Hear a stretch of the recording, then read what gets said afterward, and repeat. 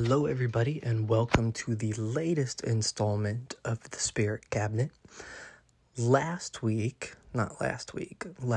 episode, I talked about mediumship in the Bible, and I said that the next episode or the next topic would probably be physical mediumship, and that is what it's going to be. So I'm going to talk a little bit about what physical mediumship is, different aspects of physical mediumship, what that looks like, and what it looked like in the Victorian era versus what it looks like today, where we may possibly go with it. And then I want to give you some references if you're interested at all.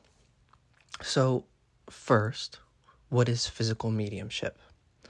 So if you think of mediumship, what most people think of when they just say the word mediumship is they think of evidential mediumship. They think of giving evidence. They think of giving messages. It is communication from the spirit world, but it's coming through the mind and the mental processes of a medium. So that is mental mediumship.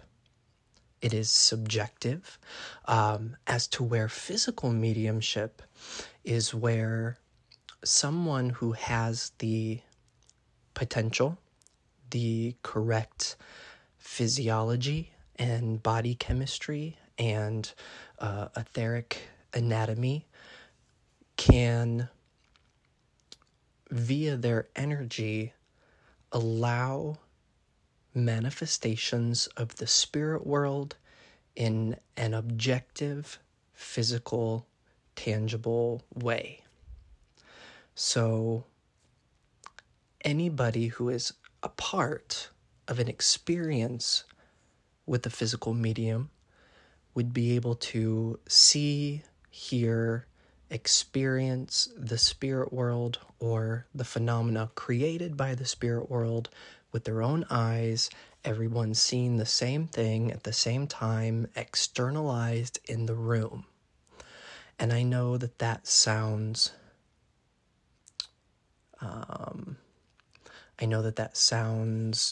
what's the word that I'm looking here? Phenomenal. And it is. I know that sounds far-fetched.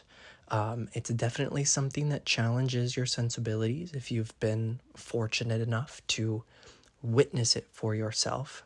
And I personally believe that it's very rare in comparison to mental mediumship, but there are physical mediums who still exist, many of which I believe keep to the privacy of their own home circles.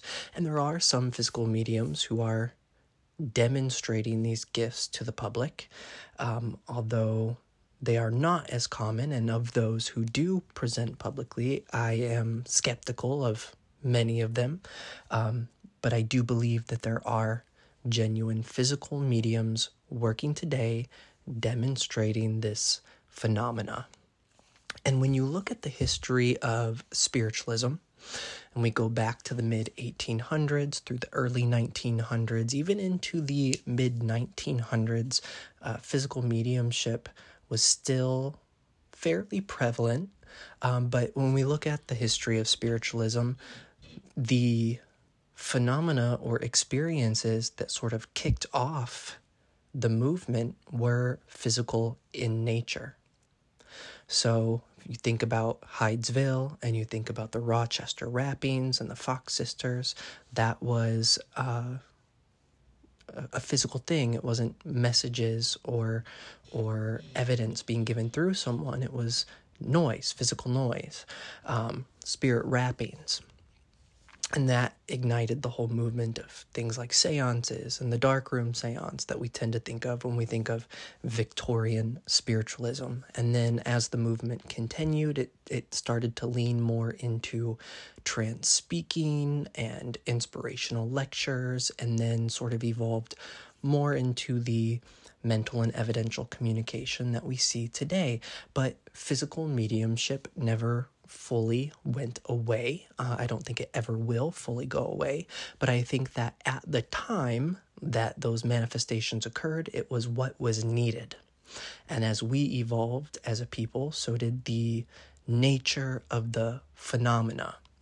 And of course, too, you always have to take into consideration when you have things like dark seances, there's always going to be fraudulent practitioners and those who take advantage of those conditions. And so I think a lot of mediums, especially going back to sort of like mid-century, kind of backed away from physical phenomena and started to focus more on the mental phenomena to sort of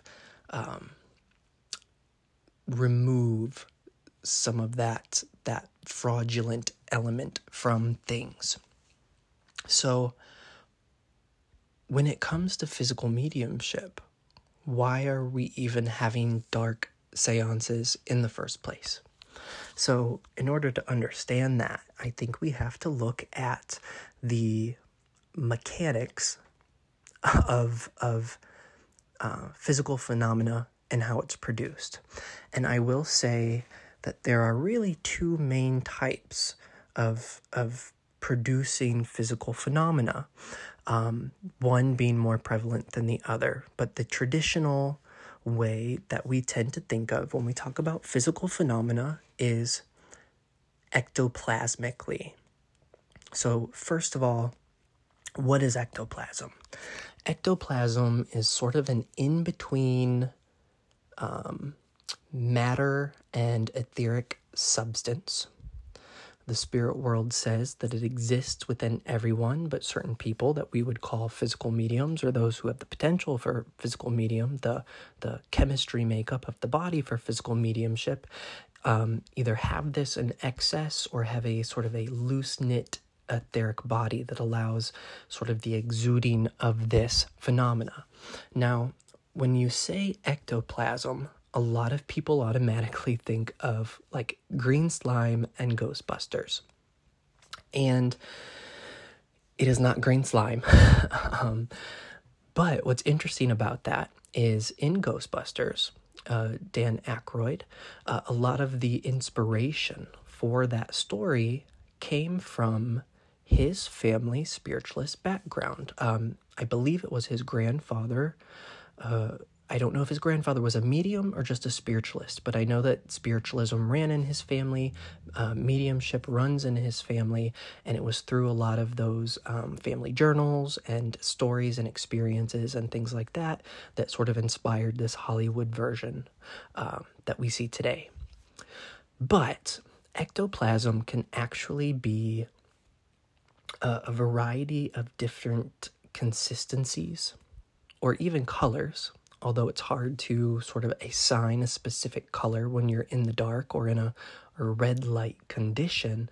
But generally it's thought of as sort of white or whitish, and can oftentimes in its rudimentary stages look sort of smoky or haze-like, but it can be as ephemeral as smoke, and it can be as hard and solid as wood or metal. It is a very changeable substance. It is a formless, changeable substance that is manipulated by the spirit world to produce phenomena, and it is exuded primarily from the body of the medium, although I think to a lesser degree, anybody involved in a seance, there's some of that drawn from the sitters as well.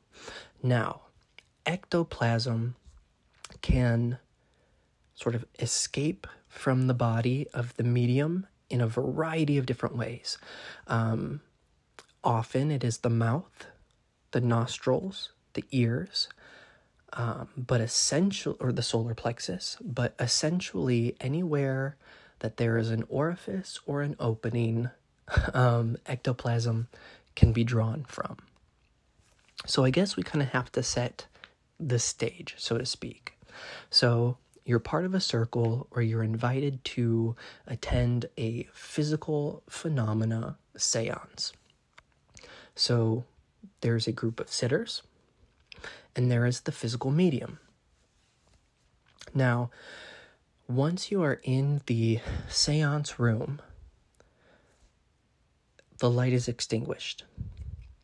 And this is done in complete darkness, usually or very mild red light conditions, because ectoplasm is a very light sensitive substance. So it's usually a windowless room or a completely blacked out room, because even the smallest bit of white light, for the most part, is dangerous and degrading to the ectoplasmic substance. Although I don't think it has to stay that way. There have been mediums throughout history who have built up a tolerance to, or who have been able to withstand certain degrees of natural light. Although, at least for those formative years of development, light seems to be detrimental. Once they can potentially, if it's part of the spirit team's plans that work with that medium to be able to tolerate light, it's usually red light first, because red light is the least sort of destructive or deteriorating to the ectoplasmic substance. Anyways, so you're either in a very dim red light condition or a complete blackout condition. And oftentimes the medium will go into a cabinet, what we call a cabinet, a spirit cabinet. Now, a spirit cabinet is essentially, sometimes it's closet-like, sometimes it's just a curtain thrown across a wire of a corner of a room, but it's essentially just a curtained off, contained area that allows for the vibrations, the energy, and the power to be condensed and built so this phenomena can occur. Now, if the medium is using a cabinet, what happens is they will go into the cabinet and they will begin to go into a trance state. Now, usually physical mediums who work in an ectoplasmic way are entranced while this is happening. And it's usually a very deep level of trance, what some people may call amnesic trance, where they're not aware of what is taking place. So essentially, to those on the outside looking in, it's almost as if the medium goes to sleep and everybody else gets to enjoy the fun bits. For whatever reason, it seems that the medium, maybe to induce certain changes in vibration, to allow these phenomena to materialize, the medium's consciousness needs to be repressed so other aspects of the power can rise up. But the medium will usually go into unconscious trance. And when that happens, ectoplasm begins to exude from the body of the medium, enabling a variety of different physical phenomena to take place. Sometimes, too, before the medium is entranced, the circle will do things, usually start the proceeding with some sort of a prayer. They may play some sort of lively music, or they may sing songs to help build the energy. But once the medium is entranced, it's usually shortly thereafter that the physical phenomena will begin. Now, not all ectoplasmic-based mediums are unconscious or in trance. One of the great examples of this, and usually it's the exception, not the norm, but one of the great examples of this is the direct voice medium Leslie Flint. He was not in trance, although he was in his earlier years a trance medium, but his mediumship developed in a way where, for whatever reason, he was not required to be in a trance state, so he could experience the seance and the voices just like everyone else who participated in his sittings. But I'll mention Leslie again here in a moment. Now, that is the ectoplasmic approach.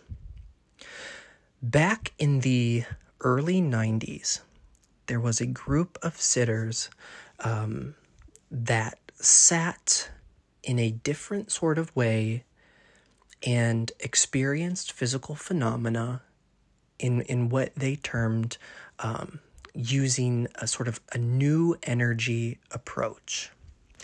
And so with the new energy approach, with this the skull circle, it's called, if you want to look into the skull experiments, and anything from Robin Foy, basically it's using instead of ectoplasm, it's using energy that is a blend of energy from the spirit world, energy from the living, or creative energy, and sort of an earth or geopathic energy.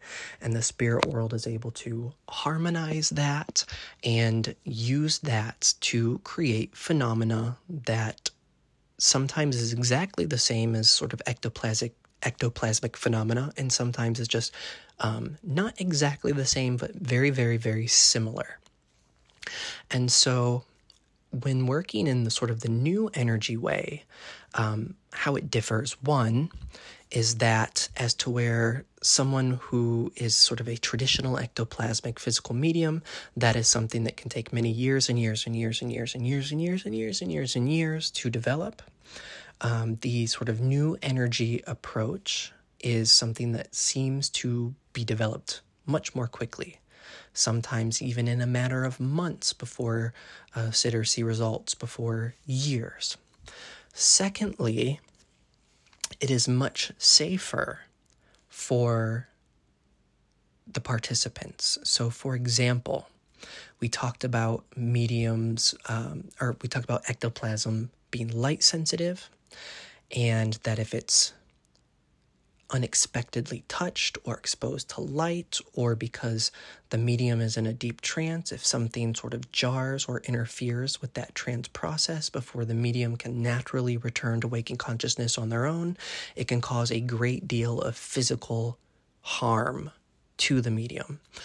With the sort of new energy approach, it is much less dangerous. In fact, there's really no danger in it, in that if a light were to come on, if someone was to be touched or anything like that, the phenomena would simply just stop without causing any sort of physical harm.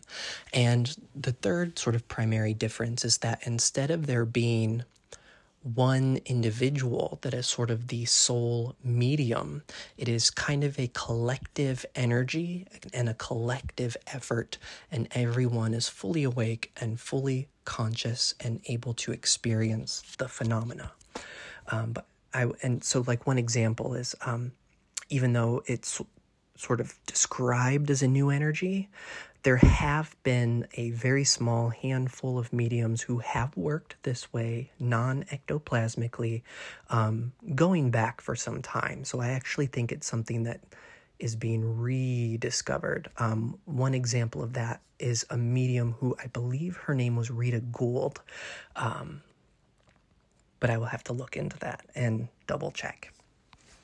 Anyways, what are the types of phenomena that can come as a result of physical mediumship?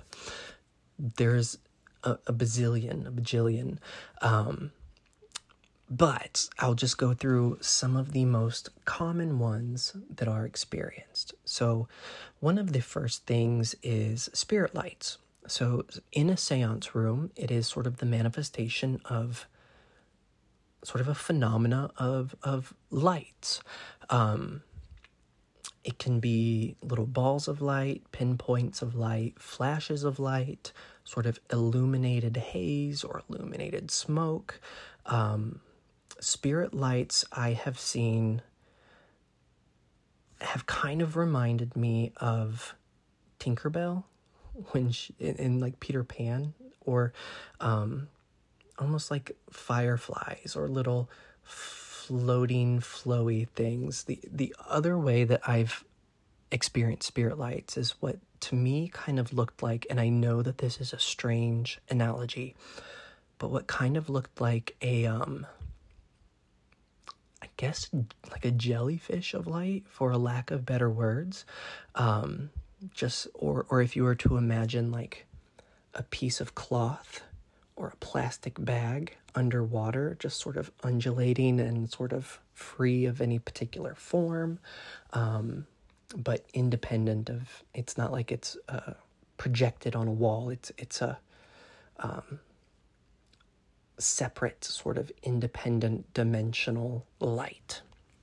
So that's spirit lights. We kind of talked about spirit wrapping, when we mentioned the Fox sisters, which are essentially knocking. And usually that knocking can be sort of developed as a code of some sort, either, 1 for yes, 2 for no, or knocking out raps for the letters of the alphabet to spell messages.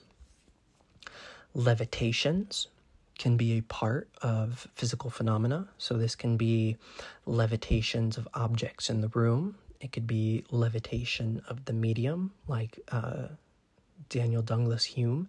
It can be levitations of the table, if someone is working around a table. It could be levitation of the sitters. Oftentimes, the levitation is levitation of a spirit trumpet. So this is where we're going to talk for a moment about direct voice and independent voice. And the phenomena is pretty similar. So direct voice is when spirit is able to audibly speak within a seance, and you're hearing their voice just as clearly as you're hearing mine, and you can speak back and forth and have a full-blown conversation. Which sounds mind-blowing, and it is, if you've been lucky enough to experience it. And I consider myself very blessed to have been able to experience this voice phenomena. So there's 2 different ways that this happens. When we use the term independent voice, what happens is that from the medium, the ectoplasm forms sort of almost like a voice box or a replica of a larynx, and the spirit person is able to, because they don't have a physical body, and you need something physical to create vibration, to create sound, audible sound. So it creates sort of a replica of the voice box, the larynx, the vocal cords, and they're able to speak through that. And sometimes you will see with seance paraphernalia what sort of looks like a megaphone. It's oftentimes they're aluminum, but we're seeing more and more cardboard ones these days. The material, I don't believe, is as important, but basically this is what we call a spirit trumpet, and it's used to amplify the spirit's voice. And so it's sort of the same process, except the spirit person, sort of that ectoplasmic voice box is formed within the trumpet, which just allows for it to be louder. So ectoplasm exudes from the medium. There's usually some sort of a cord or ectoplasmic rod that comes from the medium to the trumpet. And then the larynx is formed inside, and it is able to be moved and directed around the room. Now, if you're working in red light conditions, you may be able to see this.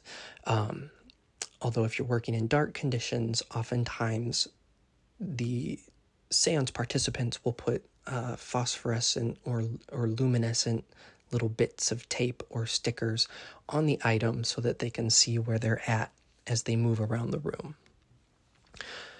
So we mentioned Leslie Flint earlier. He would be a wonderful example of independent voice. And if that is something that interests you, there are literally hundreds of hours of his seance recordings on YouTube, or you could go to the Leslie Flint Trust website and listen to those or read the transcripts. Apports are something else that seem to get a lot of attention. And I might say some things here that might make some people upset. So an apport is when spirit will essentially kind of teleport, for lack of better words, something into the seance room that was not there. So apport is when they bring something in, asport is when they take something away. And the way that they do this is they sort of speed up the molecular structure, the vibrational structure of an object so quickly that it sort of disperses, and then they slow down those after they sort of, and how exactly they do this, I have no idea. It would probably take someone an understanding of quantum mechanics. But then they replace or direct where they want this object to be, and then they slow the molecules down and it becomes solid once again. Now, apports, there are many, many reports of apports, and there are some really phenomenal reports of different types of apports, everything from flowers, coins, pottery, plants, water, I mean, anything you can think of. And sometimes things from even far away places. And sometimes they just appear in the room. Sometimes they may fall from the sky. What we tend to see a lot of now, I know I mentioned how there's kind of a resurgence of physical phenomena lately, and how I'm very mistrustful of a lot of the alleged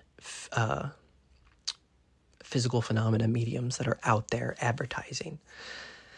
You know, that whole capitalism thing that's infiltrated spiritualism. And I'm going to just say this. The spirit world does not need the body of a medium to produce an apport. If they want to apport something, they can literally drop it out of thin air. So when you see people spitting up gems or jewelry out of their mouth, out of their ears, out of their nose, I am suspect and left with a very bad taste in my mouth, because even though these things are remarkable, if someone is presenting things in a, I guess, like, if it looks like a dog and pony show, it's probably a dog and pony show. The spirit world does not need the flash and the glamour and the theatrics. And I guess I will just leave that at that. The other thing, too, is when you look historically, some of the most remarkable physical mediums of the past, apports were not just material items for the sake of material items. They had significance, and they demonstrated a degree of evidence. So perhaps if a piece of jewelry was apported, maybe the cross necklace that appeared was the cross necklace that your mother was buried with. Or if a rare coin was apported, maybe it was a year of the person's, birth that you were communicating with in the seance. Or if a flower appears, maybe it was you were talking to your grandmother named Rose and she brought you roses. Or, you were talking to a child that you lost and her favorite flowers were lilies and she left you lily blossoms. Or there was always some sort of deeper meaning that demonstrated the intelligence of the spirit world. It wasn't just, faceted, cheap, semi-precious gems that you can buy in bulk on Etsy and eBay. Anyways, so, we talk spirit lights, wrappings, apports, levitation, independent direct voice. Now, a couple other things that are kind of interesting. One is direct writing. Now, direct writing is basically where the spirit world, and this is where, too, I'm going to talk about precipitation mediumship, which is very similar, can be similar, and sometimes we don't know exactly how the spirit world is producing it. But writing and imagery can kind of be, the mechanics can be the same in how the spirit world produces them, if we're privy to it. So Direct writing is basically where the spirit world writes a message, probably through a semi-materialized hand or a materialized figure writing the message out for themselves. So someone may leave a pen and paper on a table, and the spirit world will write a message, sign their name, draw a picture. So that's sort of like direct, when the spirit world is picking up and manipulating the instruments. Spirit precipitation is when those things are sort of, I guess for lack of better words, precipitated. Often we tend to think of it more with imagery, art. So for example, the Bangs sisters, May and Lizzie Bangs, what they would do is they would put a canvas in a window, and they would cover it with paper or some sort of cloth so you could see a little bit of light shining through. And one sister would sit on one side of the canvas, the other sister would sit on the other side of the canvas, and they would hold the edges. And as they were demonstrating, giving clairvoyant messages, you could see through the faint light that was just enough to be shining through those canvases, almost what appeared like smoke. And then within that smoke, images started to form. And by the time they were done and they unwrapped the canvas, an image of your loved one would be sort of painted, for lack of better words, on the canvas. So the Campbell brothers, I believe, and the Bangs sisters, if you ever can have the opportunity to see any of the Bang sisters' portraits, there's many at the art gallery in Camp Chesterfield, but they're amazing to witness. Now, for a long time, if you look at them, you'll notice there's no brush strokes. They almost looked airbrushed. And for a long time, people would say that that they didn't know what sort of substance was used, that it almost appeared to be a dust-like substance that the images were produced in. No brush strokes or anything like that. They're very lifelike, very, I don't know, it's hard to describe. It's something you'd have to see for yourself. However, that is, I don't know if it's just fantastic sounding, but there is, and I wish I pulled it up before I started recording, but the Bang sisters did use some sorts of paints or charcoals, and they would have them sort of open or around and in the room, and the spirit world would sort of, I'm guessing, kind of draw that into the ethers and then re-manifest that onto the canvas in a manipulated way. So it was, the Bang sisters were providing the pigments, the medium, as the medium's providing the medium, but the spirit world are the ones who sort of painted, for lack of better words, the pictures. Now, sort of the last type of phenomena that I'll talk about is sort of the end-all, be-all. I have never experienced this particular phenomena. There are some mediums who claim to produce this phenomena today. I am skeptical. There are some physical mediums who have managed partial or semi this phenomena, which I think is probably true, but that is materialization. Materialization is sort of the holy grail of physical phenomena. And if I guess basically, to put it plainly, it's when the spirit world uses the ectoplasm drawn from the medium to sort of coat their etheric selves, and it allows them to become solid and tangible once again. So what would happen is oftentimes either you would see your loved one step out of the cabinet as appearing like a flesh and bone human being, and you could see them, hear them, hug them, talk to them, embrace them. And when the energy was running out, or when it was time for them to go, they would simply sort of melt down into the floor, and that ectoplasm would then go back into the cabinet, and someone else, as the energy rebuilt, another spirit would manifest, and another spirit would manifest. In the new energy approach, we have something very similar to materialization, but we call this etherealization, which I guess the best analogy kind of reminds me of in Star Wars when R2-D2 kind of projects the little hologram, kind of like a hologram. Not so much solid, more ethereal, more hologram-like, but it happens, and I'm going to give you some resources and things like this to look into if you are interested. But I did want to mention, because last episode I talked about biblical references to mediums and mediumship and sort of viewing spiritualism through a biblical lens. And so I talked primarily about mental phenomena.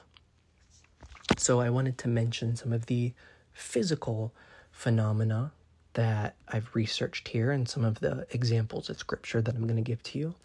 But I do always want to cite and give credit for my sources. So I'm going to recommend that if sort of the biblical perspective is interesting to you, I recommend The Psychic Life of Jesus by G. Maurice Elliott, and The Gifts of the Spirit Church, and credit to Sydney Swartz.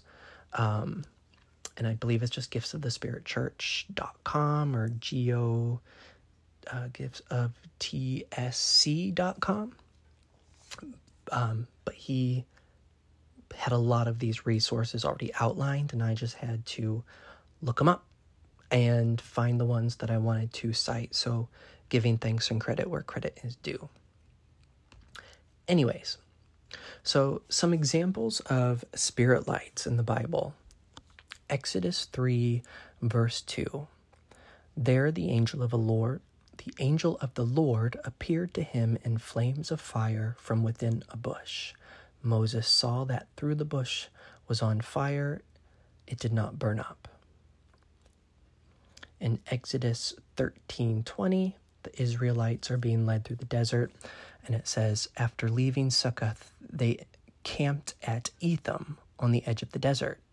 By the day, the Lord went ahead of them in a pillar of cloud to guide them on their way, and by night a pillar of fire to give them light, so that they could travel by day or night. In Acts 2:3, this is the day of Pentecost. Then there appeared to them tongues as of fire, so small flickers of flame, which parted and came to rest on each of them. And they were filled with the Holy Spirit and began to speak in different tongues. In Acts 9:3, now as he went on his way, he approached Damascus. So it's talking about Paul on the road to Damascus. He approached Damascus, and suddenly a light from heaven flashed around him. As he was approaching Damascus on this mission, a light from heaven suddenly shone down around him. So that's some examples of light spirit phenomena. In regards to apports, this is, I believe, 1 Kings, although I didn't make a note to myself if it was first or second, so forgive me there, but Kings 17:14 through 16. And this is where Elijah is staying with the widow, if you're familiar with that story. Elijah said to her, "Don't be afraid. Go home and do as you have said. But first make a small loaf of bread for me from what you have and bring it to me, and then make something for yourself and your son. For this is what the God of Israel says. The jar of flour will not be used up, and the jug of oil will not run dry until the day the Lord sends rain on the land." So Elijah is staying with this widow. She only has enough food to make a little bit of a meal for her and her son, and then essentially they planned on starving to death. And Elijah's like, no, use what you have and it will be replaced spiritually. She went away and did as Elijah had told her, so there was food every day for Elijah and for the woman and her family. In Psalms chapter 78, verse 24, he rained down manna for the people to eat. He gave them the grain of heaven. Human beings ate the bread of angels. He sent them all food that they could eat. He let loose the east winds from the heaven, and by his power made the south wind blow. Another example of this, and some might argue this is a form of precipitation instead of apport, but in Matthew, Jesus feeds the masses. Bring them here to me, he said, and he directed the people to sit down on the grass, taking the 5 loaves and the 2 fishes, and looking up to heaven, he gave thanks and broke the loaves. Then he gave them to the disciples, and the disciples gave them to the people. They all ate and were satisfied, and the disciples picked up 12 basketfuls of broken pieces that were left over. The number of those who ate was about 5,000 men, besides women and children. So that's apports here. A couple examples of potential uses of spirit cabinets in the Bible. The tent of meeting in Exodus. This is Exodus 33, verse 7. Now Moses used to take a tent and pitch it up outside the camp some distance away, calling it the tent of meeting. Anyone inquiring of the Lord would go into the tent of meeting outside the camp, and whenever Moses went out to the tent, all of the people rose and stood at the entrance to their tents, watching Moses until he entered the tent. As Moses went into the tent, a pillar of cloud would come down and stay at the entrance. So, ectoplasm, because Moses was a medium, while the Lord spoke with Moses. Whenever the people saw the pillar of cloud standing at the entrance to the tent, they all stood and worshipped, each at the entrance to their tent. The Lord would speak to Moses face to face as one speaks to a friend. So there's an example of direct voice in there as well. Then Moses would return to the camp, but his young aide Joshua, son of Nun, did not leave the tent.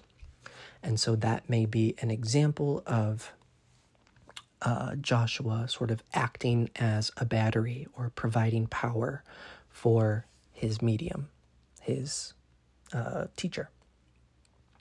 Some people might say that Jesus walking on water in Matthew 14 is an example of levitation.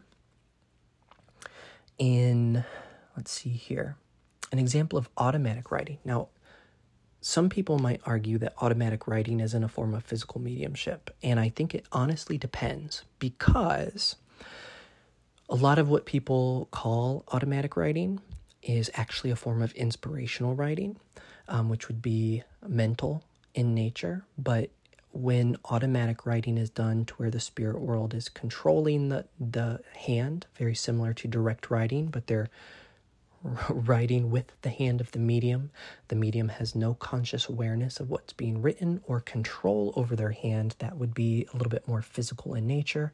So in Exodus 31:18, when the Lord finished speaking to Moses on Mount Sinai, he gave him the 2 tablets of the covenant law, the tablets of stone inscribed by the finger of God.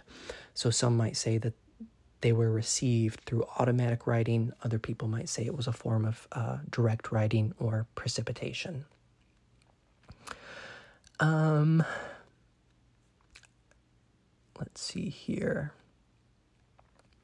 Here's an example of some direct writing. This is Daniel 5:5 through 29. Suddenly a person's hand appeared and began writing on the wall. The finger scratched words into the plaster on the wall near the lampstand in the king's palace.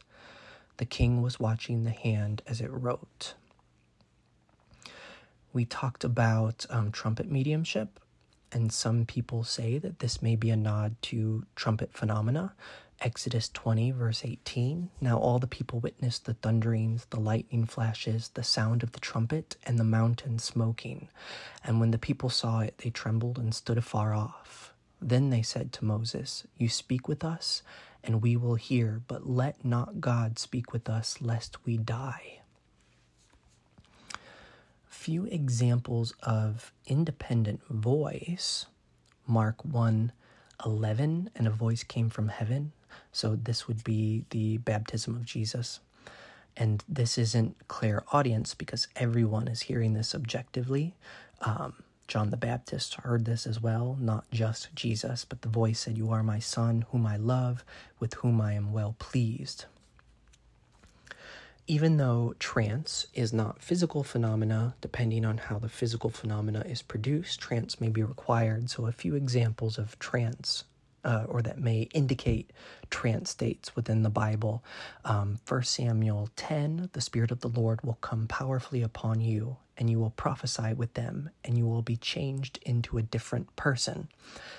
So a different personality speaking through you. To us, that sounds like trance. Job 42:3, you asked, "Who is this that obscured my plans without knowledge? Surely I spoke of things I did not understand, things too wonderful for me to know." That's important because if it's truly the spirit world that's entrancing us, they're going to speak beyond our current level of intelligence or our particular level of elocution. It demonstrates the intelligence of the spirit world. In Ezekiel 2:2, and the Spirit entered into me when he spake unto me, and set me upon my feet, that I heard him that spake to me.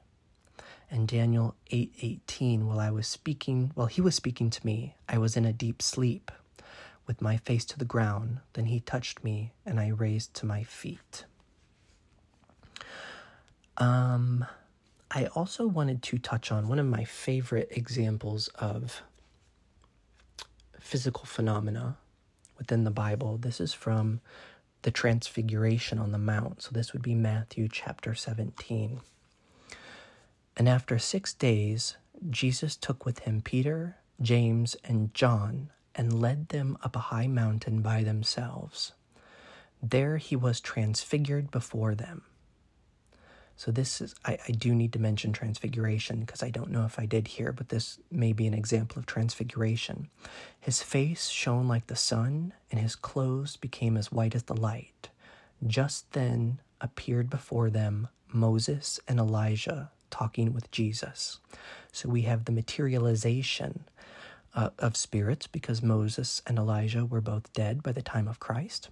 Peter said to Jesus, "Lord, it is good for us to be here. If you wish, I will put up 3 shelters, one for you, one for Moses, and one for Elijah." So that may be a reference to cabinets to help maintain that energy. While he was speaking, a bright cloud, ectoplasm, covered them, and a voice from the cloud, direct voice, said, "This is my son whom I love, and with whom I am well pleased. Listen to him." So I must touch on transfiguration. Transfiguration is when, while in an altered state, there is what happens to be called sort of an ectoplasmic mask. So some type, form, or consistency of ectoplasm begins to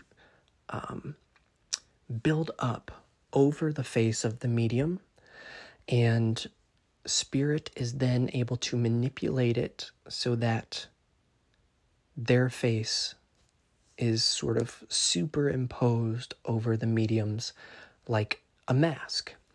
Now, there are a lot of people who think they're doing or demonstrating transfiguration, and this is usually in a red light, where they're sitting in a red light in a dark room, and people will say, "Oh, I saw, for a minute you looked like a man, or you looked like you had a mustache, or you looked Chinese," or, okay, but that may be individuals' spiritual senses or clairvoyance perceiving energy, because oftentimes in those scenarios, not everyone's seeing the same thing.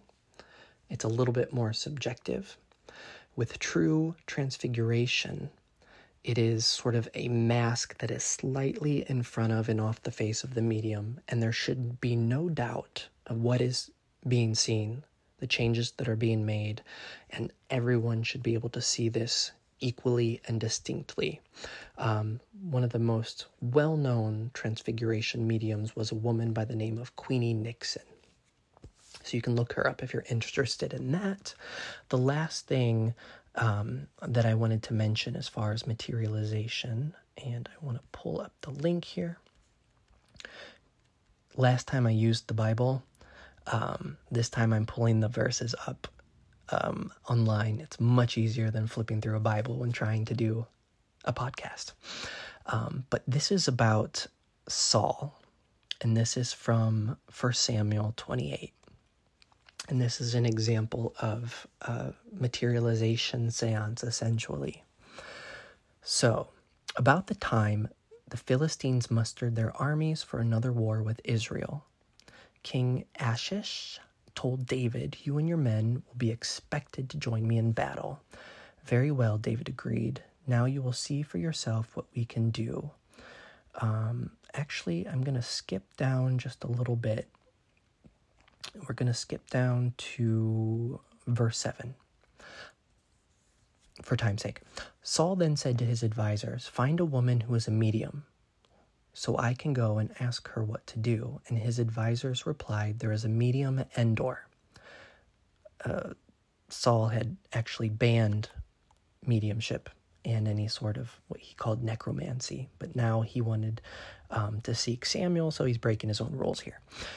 So Saul disguised himself by wearing ordinary clothing instead of his royal robes. Then he went to the woman's home at night, accompanied by 2 of his men. "I have to talk to a man who's died," he said. "Will you call up his spirit for me?"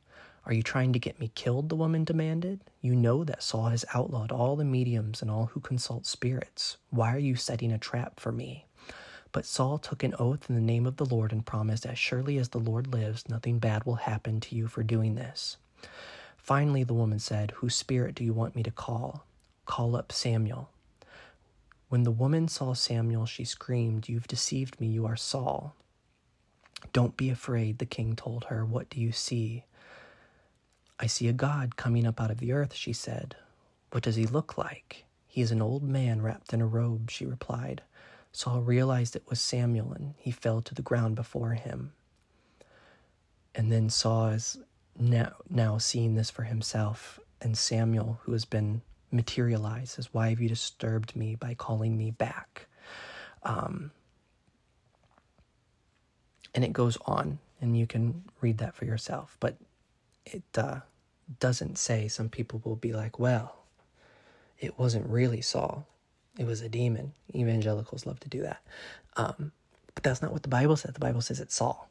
So anyways, so those are a few biblical examples. Now, normally I have found that the podcasts tend to be falling around the 30-minute mark, and that seems to be a good one, but this one's ran a little long, and being that I'm creeping up on an hour, I just want to leave you, if you are interested in physical phenomena, there are several books here that I pulled from my shelf that I think hold a lot of value and information on the subject, so I'm going to recommend them to you.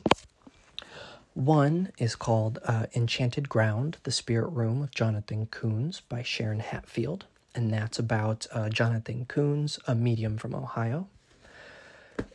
Second one is Life After Death, Living Proof by Tom Harrison, about the mediumship of his mother, Minnie Harrison. One that I think everyone should have to read, should be required reading, is On the Edge of the Etheric by Arthur Finley. If you're interested, especially in direct voice, The French Revelation, which is about the direct voice mediumship of Emily French by Riley Haggerty. If you're interested in The Skull Experiments, In Pursuit of Physical Mediumship by Robin Foy, and The Skull Experiment by Grant and Jane Solomon are amazing. One that I absolutely adore is called Alec Harris, The Full Story of His Remarkable Physical Mediumship. He was probably the king of materialization mediumship. That is by Louis Harris.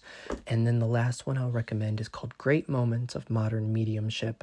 And I'm sorry, Maxine, if I butcher your last name, but by Maxine Mueller. Meilleur. Forgive me, Maxine. I know that we occasionally bump into each other online in the same circles and groups. So if you end up hearing this, forgive me for screwing up your last name. But that is a phenomenal book, and I know that there's a volume 2, which I have not read yet, but look forward to. So I thank you for your time, and I have no idea what I'm going to talk about next, but it'll come out when it comes out. Thanks, guys.